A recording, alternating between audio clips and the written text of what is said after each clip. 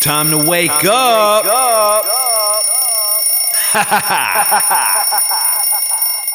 No longer can we rely on those same people in the media and politics who will say anything to keep our rigged system in place.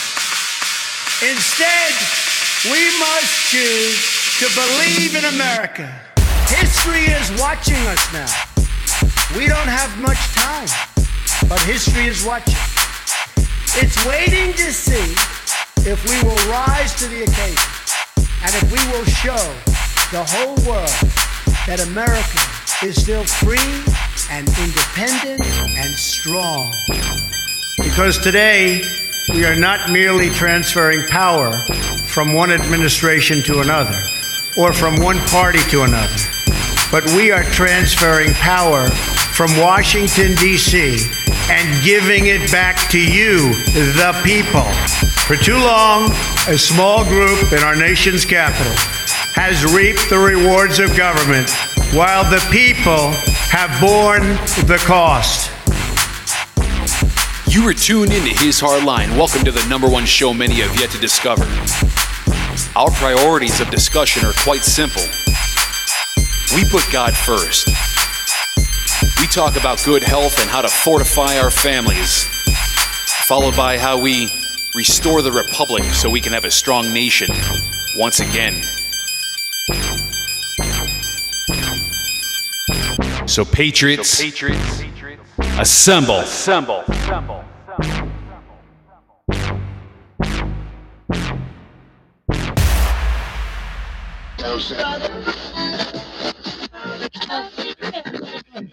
Good evening, ladies and gentlemen. Good evening, good afternoon, good morning, wherever you're at in the world. Hopefully you got your coffee in hand if it's that time of day for you. And if it's that time of day for you, I'm sorry, especially if it's like 2 or 3 in the morning, like when I usually have to get up. I'm very groggy and I can get very, very cranky. So good morning if you're on that side of the world. I am Jason, your co-host, with God and Jesus Christ at my side. Why? Well, it's very simple. They are the host with the most. They're in charge. They're the CEO. They're the president. They are the head honchos in charge. They're at the wheel. They're the captain. They're in the captain's chair, and therefore they are steering the ship through these crazy waters that we call life. So welcome to His Hard Line for episode 468,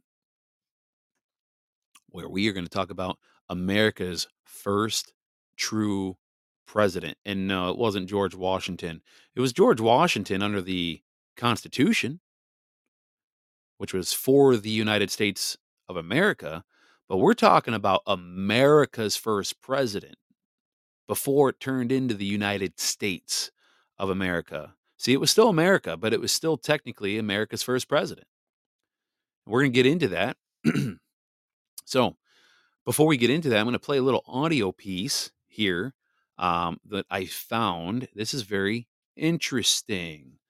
Let me make sure I have the volume up correctly. So here's the thing. As we proceed further down this process of awakening, we're starting to realize our education system has been failing us. They have been keeping certain information away from us. In fact, a significant amount of information away from us, particularly that the inherent power belongs to the people here in America. That actually, happens to be part of our Republican form of government. But see, all that stuff keeps getting hidden away. All that stuff gets, has been kept in the back burner, if you will. Because again, the powers that be don't want the body politic of we the people to raise up and understand and comprehend the very power that we actually have. Well, it goes without saying, it's pretty safe to start realizing that they have been lying about a lot of things in our history. And, it goes back to the old saying, the winners write the history books.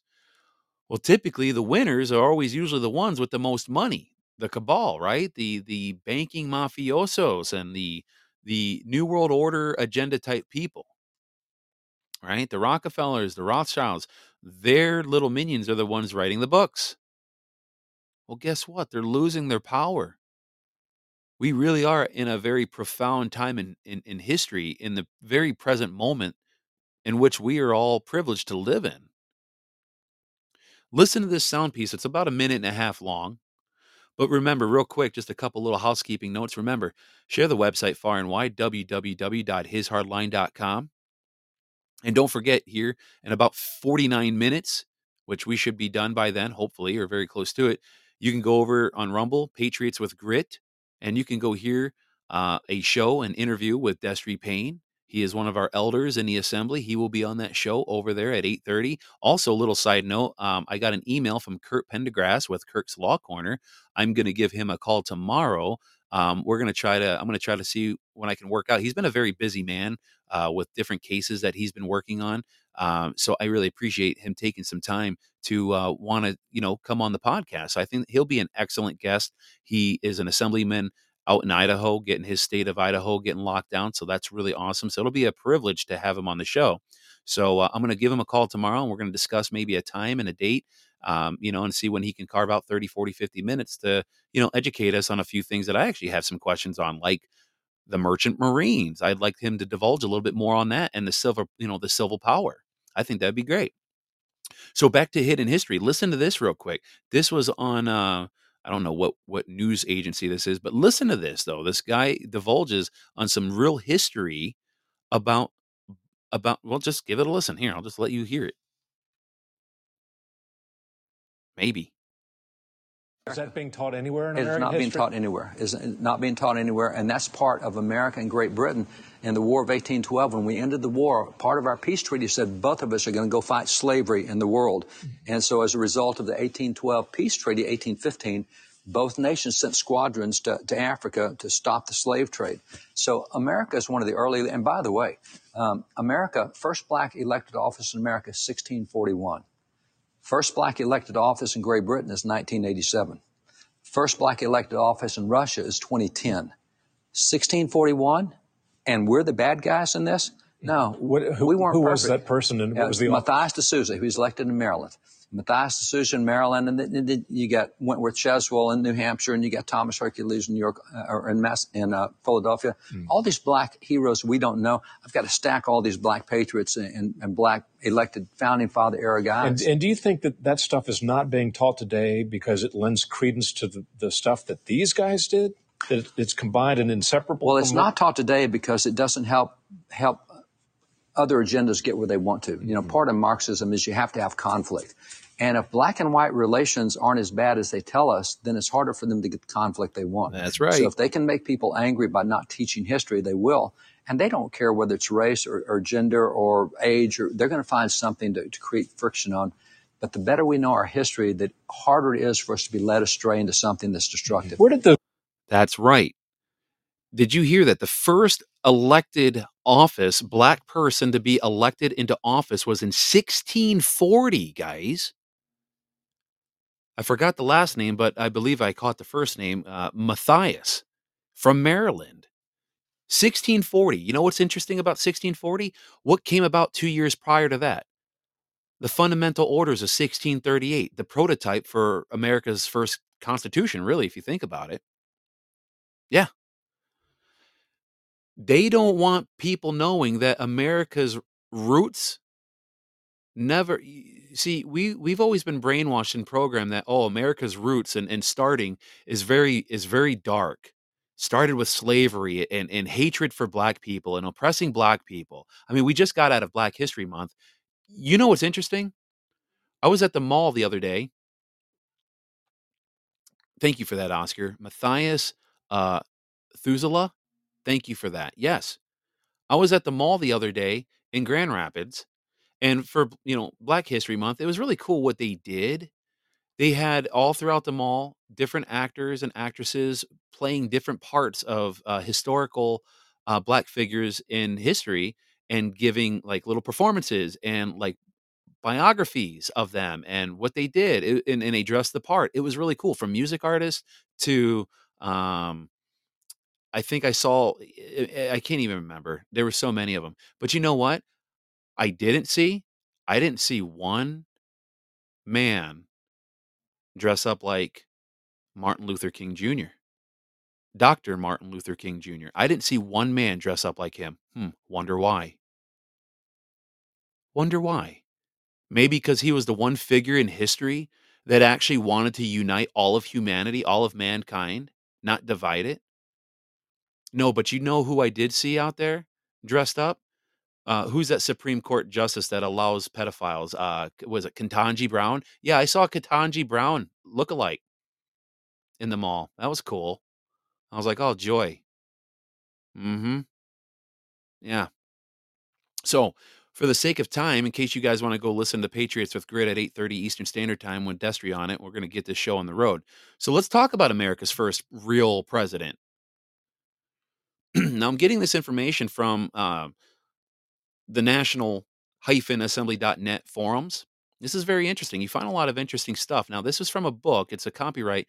It was from a book, Free America and Harry. Free America and Harry V. Martin from 1997. So again, America's first president. The most important and critical time, and the most dangerous as well, of a nation in its transition period between the time of a revolutionary military victory and the establishment of a civilian government. Too often, history has recorded a noble revolution of the people that was tragically corrupted after victory and ended up as a dictatorship.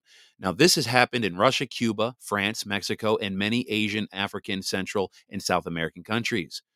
Now, all nations born of violent revolution falter after the peace is declared. The unity of war leads to fractionalization during peace, to safety, to safely guide the end of a successful revolution into a desired civilian government requires people of extraordinary strength, ability, and a sense of dedication to the main purpose of that revolution. The heroes of that revolution are indelibly recorded in history, and the maintainers of the peace and the true architects of the new government are often forgotten. Now, the American Revolution was no different. Now, our history books hail the accomplishments of George Washington, Thomas Jefferson, John Adams, Benjamin Franklin, Thomas Paine, so on and so forth, right? In fact, we record George Washington as the first president of the United States, but yet he wasn't, because Washington was actually the eighth man to serve president, not the first, which I have to get a little confirmation on that, because I was hearing something that technically there were 14 presidents, not 8, prior to Washington. So I need to figure out where that came from. But either way, there were still prior presidents before George Washington. Now, the adage that the winners write history is certainly apropos in American history books. From the period of 1774 to 1781, the United States was not united. It actually had no national government.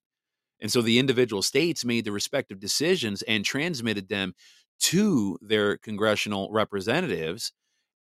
And the representatives were paid by the state that they represented and not from the national treasury. Now, the new nation was virtually formed on March 1 of 1781 with the ratification of the Articles of Confederation, a document that was proposed on June 11th, 1776, before the Declaration of Independence, but not agreed upon by Congress until November 15th, 1777. But the Maryland delegation refused to sign the document until Virginia and New York ceded their western lands. When Maryland signed the document in 1781, the United States as a nation was then united. But the Articles of Confederation formed the United States of America in perpetuity. Now, all major legislation required an unanimous vote of all states. This in itself created sufficient problems and was the cause for the convention that drew up the new Constitution. Now, George H. Ryden, professor of historical and political science of the University of Delaware, stated during the first half of this century, every boy in school should know that the Articles of Confederation was actually the first form of government or constitution of the United States of America. Now, I'm going to take a little sidebar from this for a second. Again, he might be partially true in this, but we must not forget about the fundamental orders of 1638.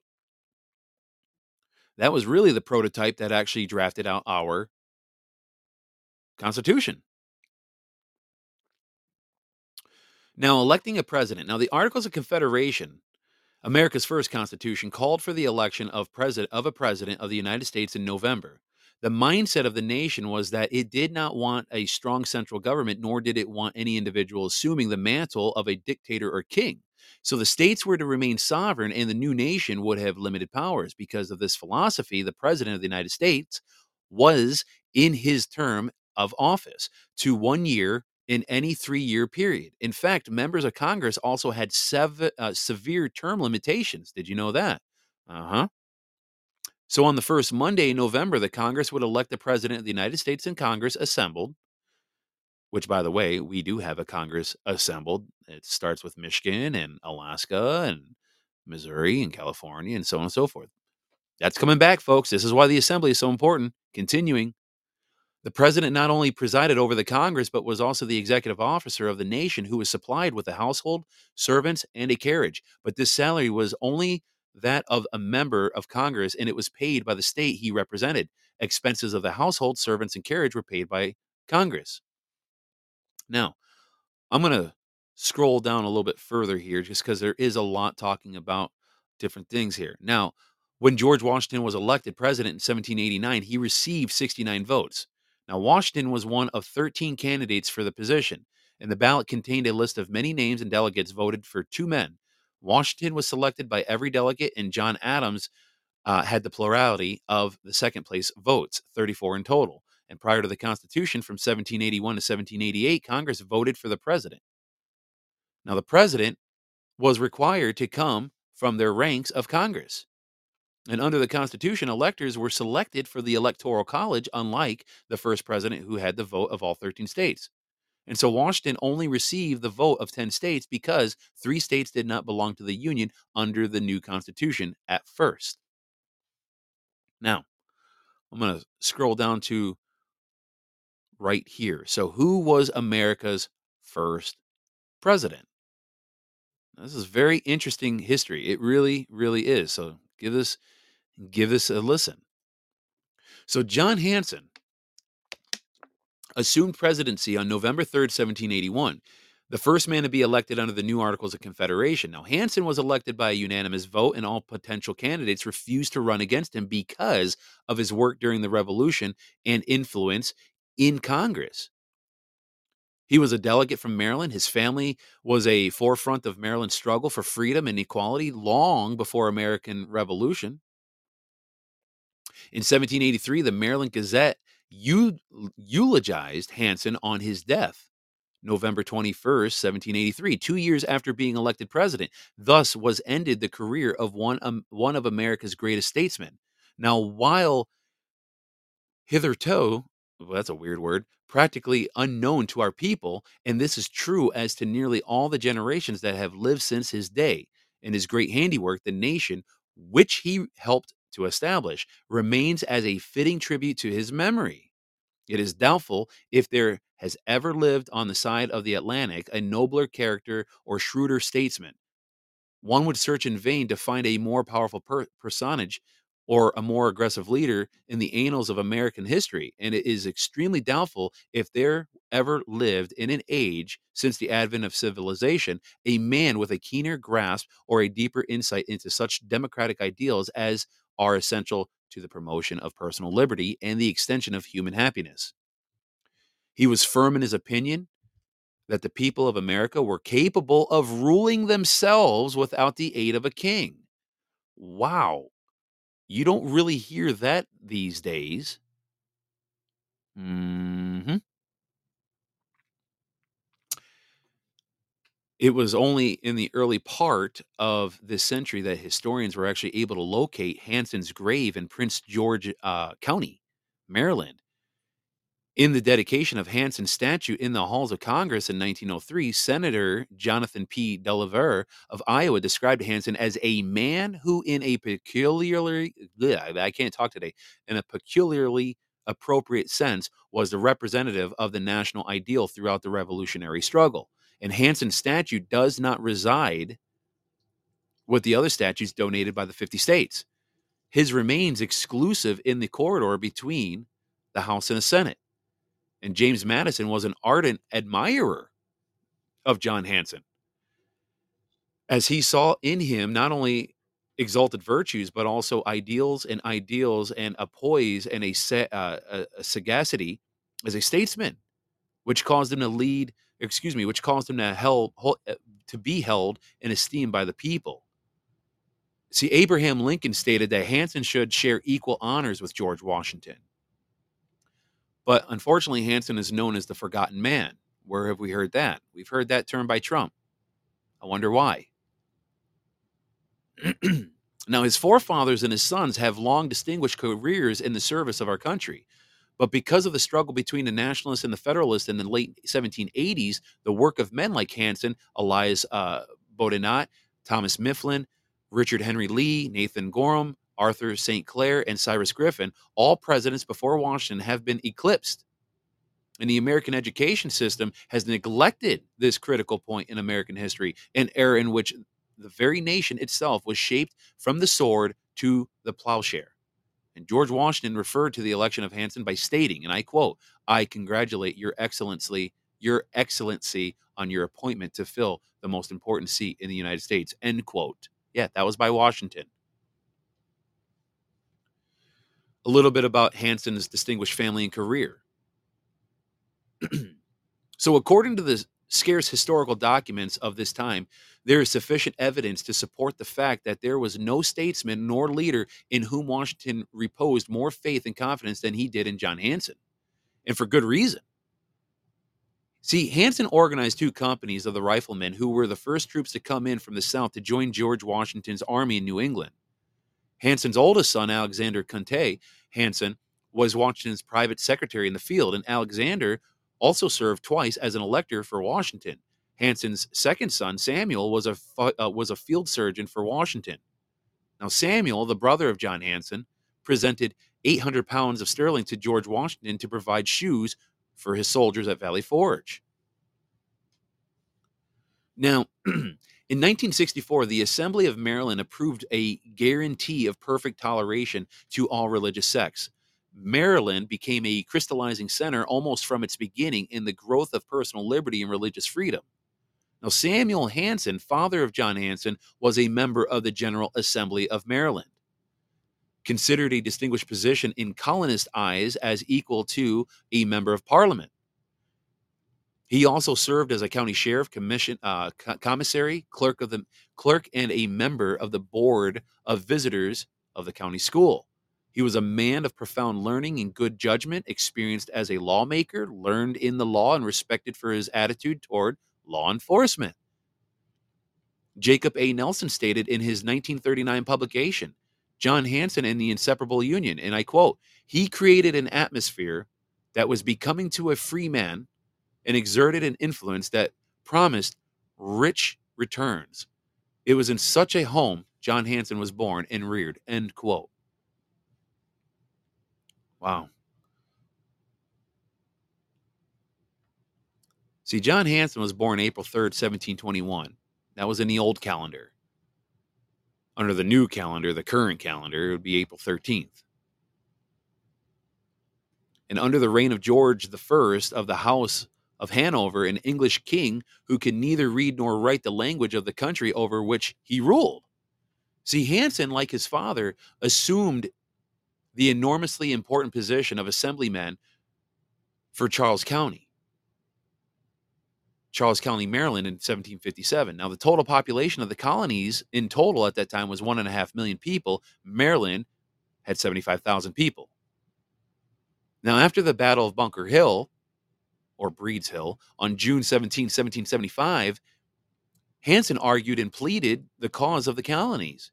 So on July 26, 1775, he spoke out in the Maryland Convention. And at that convention, he fought for and accomplished the overthrow of the proprietary government. And by resolution, the supreme control of the colony was placed in the provincial convention. And he pledged that he himself and with his personal efforts, his humble power, his fortunes, would support to the limit the present opposition. This is very similar to the pledge made by the delegates to the Continental Congress on July 4 of 1776. Now later, Hansen realized that the American Revolution was more than a movement to become untangled from another power, that it was really a crusade to obtain freedom and liberty. He knew that this would not be accomplished by mere words, resolutions, and hostile meetings, but the actions and organization were essential from the civil angle, no less than from the military. Now, Hansen was a man of deeds, not words. He was not a fiery orator. He was a man of action. Sounds like a few people I know in the assembly myself that are elders. They're men of action, women of action. And so while serving as a member of the Maryland Convention, Hansen also served as chairman of two important committees from Frederick County, the Committee of Observation and the Committee of Correspondence. He was also a treasurer of his county and entrusted with the funds to pay not only the soldiers, but also the delegates to the Continental Congress. He established a gunlock factory in which arms and ammunitions were manufactured and created several powder mills. And besides organizing the first two companies of riflemen to serve with Washington from the South, he also established 40 companies of Minutemen.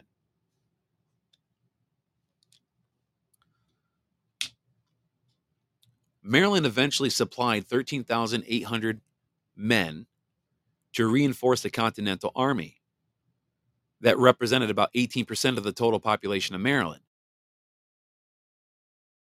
When John Hancock became the president of the Continental Congress, he looked upon John Hanson as one of the most trustworthy and diligent men in the colonies. He appointed him a member of the committee of two to transmit $300,000 to George Washington for the maintenance of an army in Canada. And two of Hanson's brothers also served in the army. And Hanson lost two sons in the Revolutionary War. So what was Hanson like as the president? Now, this is where it gets really, really interesting, really awesome. I love this story. This is great. Now, side note, it doesn't say it in this writing, but I was trying to do some research. I'm pretty certain John Hanson was also the first black president in America. Again, I can't confirm that 100%, but everything that I've been finding points to that. Again, I could be wrong, just FYI. Sorry, Obama, but there was a black president before you. Oh, and this one was actually lawful. You weren't. Just FYI. Continuing. So at the time of Hanson's elevation to president of the United States, the British and Americans were just beginning peace negotiations 7 years after 7 years of war.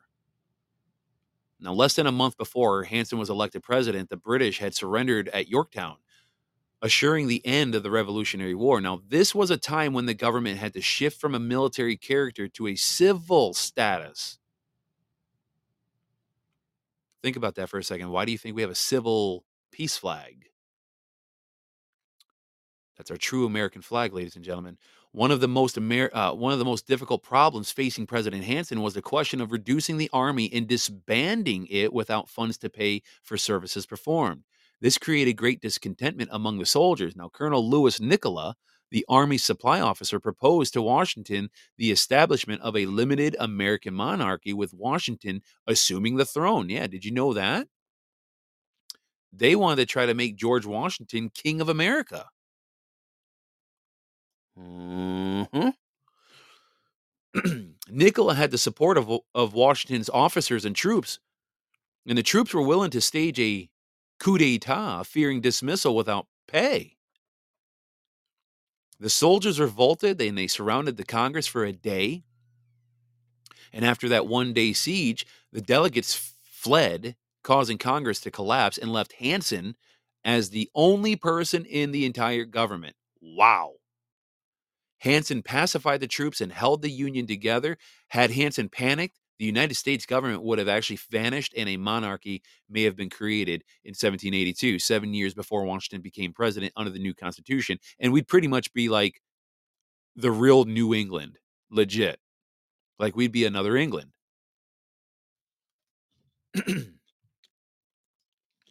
Now,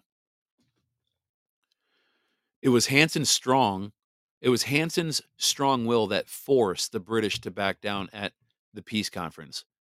The British did not recognize an American national government and wanted to negotiate with each colony. But Hanson ordered all foreign troops off United States soil. The first time in nearly 200 years, foreign troops were absent from the 13 colonies, and he also ordered all foreign flags down. President Hanson established the Great Seal of the United States in 1782. He also established the first U.S. Treasury Department, the first Secretary of War, and the first Foreign Affairs Department. And President Hanson also declared the fourth Thursday of every November as Thanksgiving Day, a date that still remains 200 plus years later. The Great Seal of the United States was first used on September 16, 1782 by President Hanson when he signed the orders for an exchange of military prisoners. Now, in 1803, the U.S. Supreme Court discussed the legality of the Great Seal, ruling that it was created by the President of the United States and had been used ever since. Now, the Supreme Court ruled that the signature of the President and the stamp of the Great Seal are necessary to consummate law. It was President Hanson who recommended the creation of the seal, and there have been no changes in it since it was created under Hanson's administration. And President Bill Clinton was required to use that very same seal created by President Hanson that was made in 1782, made by a craftsman in the United States. So on July 24, 1789, President Washington requested the delivery of the Great Seal, recognizing that it was not technically president of the United States without it, or that he was not technically president of the United States without it. In fact, the absence of the Great Seal created a need to call an emergency session of Congress. That's how important it was. The Secretary of State, Thomas Jefferson, introduced a resolution that stated, and I quote, Washington accepts every condition, law, rule, and authority under the Great Seal and the first president of the United States, John Hanson. End quote. Boom. And yet people want to still send their kids to public school. Why? Continuing. We're almost done here. Foreign governments recognized Hanson as the president of the United States, and two nations recognized the new nation in 1782 when Hanson was president, the Netherlands and Sweden. President Hanson had no rules established for him when he became the first president. In fact, he sculpted the office and carefully molded it into the foundation under which Washington took office over 60 years ago. One author said of Hanson, and I quote, on his shoulders rested the difficult task of falling the timbers and hewing them into shape for use in the immediate erection of the national structure. He can well be compared to a Caesar, an Alexander, a Washington, or a Lincoln when it comes to measure his power of leadership, or when it comes to count the steps taken to perfect a workable government. So the conclusion in all this, let me take a sip of water. Many prominent Americans opposed the new Constitution, including people like Patrick Henry. The Articles of Confederation called for such a perfect union that it destroyed itself because it was almost impossible to amend them.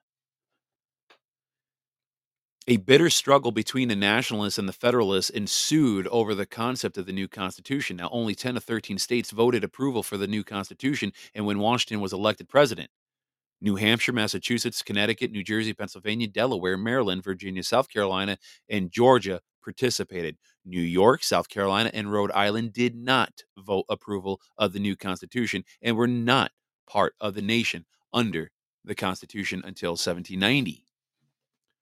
Winners write history. The Federalists prevailed over the Nationalists. The feared centralized government took hold, and the rights of states, once absolutely guaranteed under the Articles of Confederation, were gradually eroded. As a direct result of the erosion of states' rights, the nation was eventually driven into civil war of 1860 through 1865. And people thought that was about slavery. No, it wasn't. Wake up, people. Comprehend true history.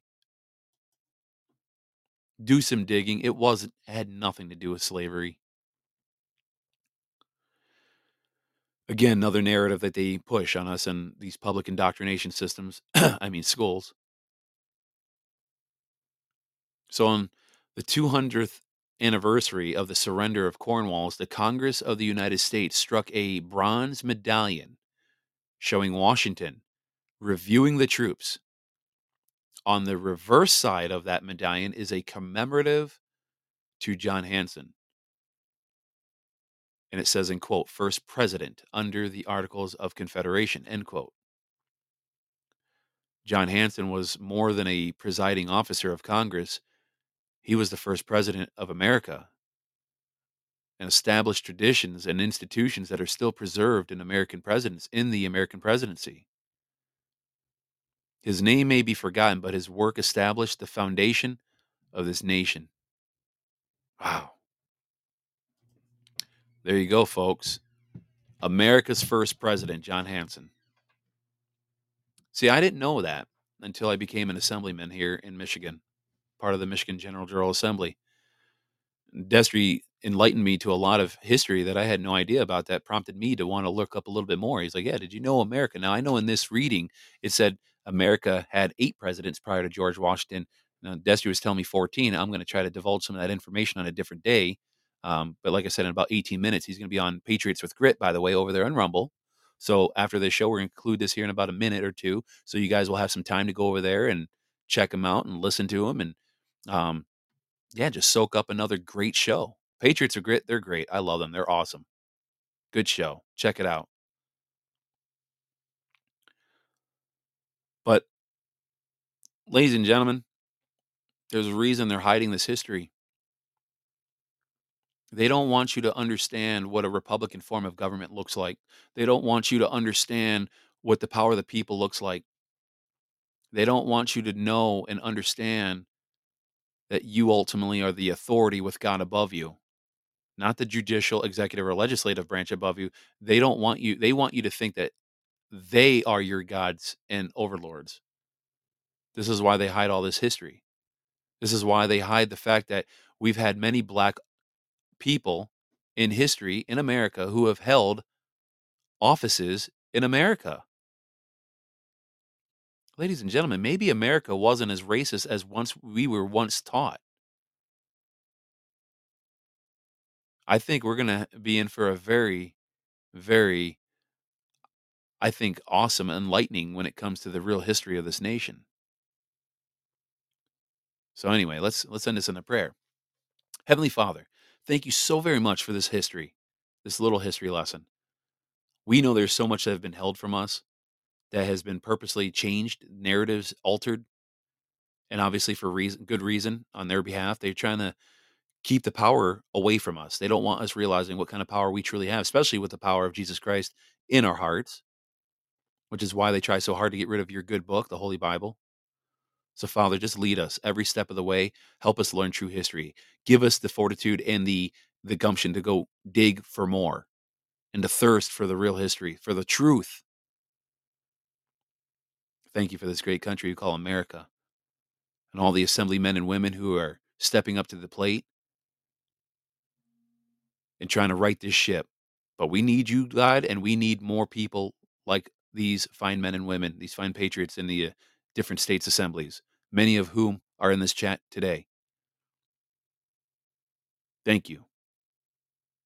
We pray all this in your holy Son's name, Jesus Christ. Amen. Amen, ladies and gentlemen. Remember, go on over to Rumble. Go to Patriots with Grit, 8:30 p.m. Eastern Time. Starts in about 10 minutes. 10, 15 minutes. Go listen to Destry Payne. Check him out. Check out that show. Hit the plus sign, like their show. But remember, share his hard line. hishardline.com. All right, ladies and gentlemen, remember, as usual, I have to say this. We are firm, we are steadfast, and we are uncompromising. Hold that line. God bless, ladies and gentlemen. We'll be back here tomorrow. Time to wake up.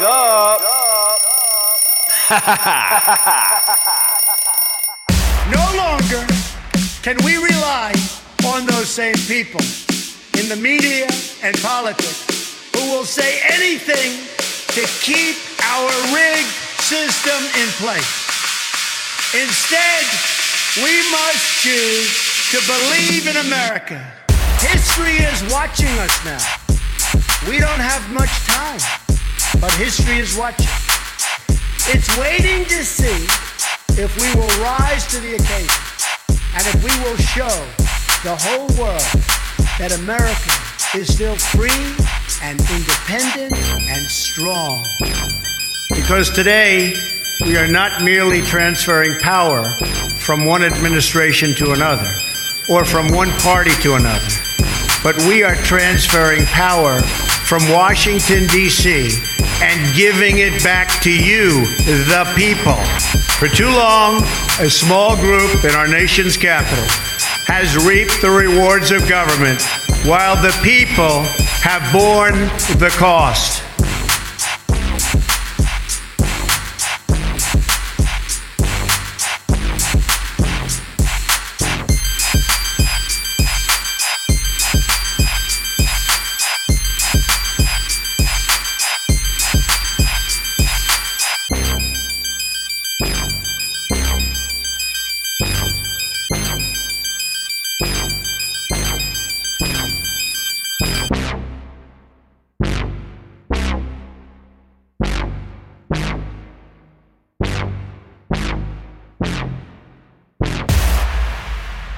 Outside.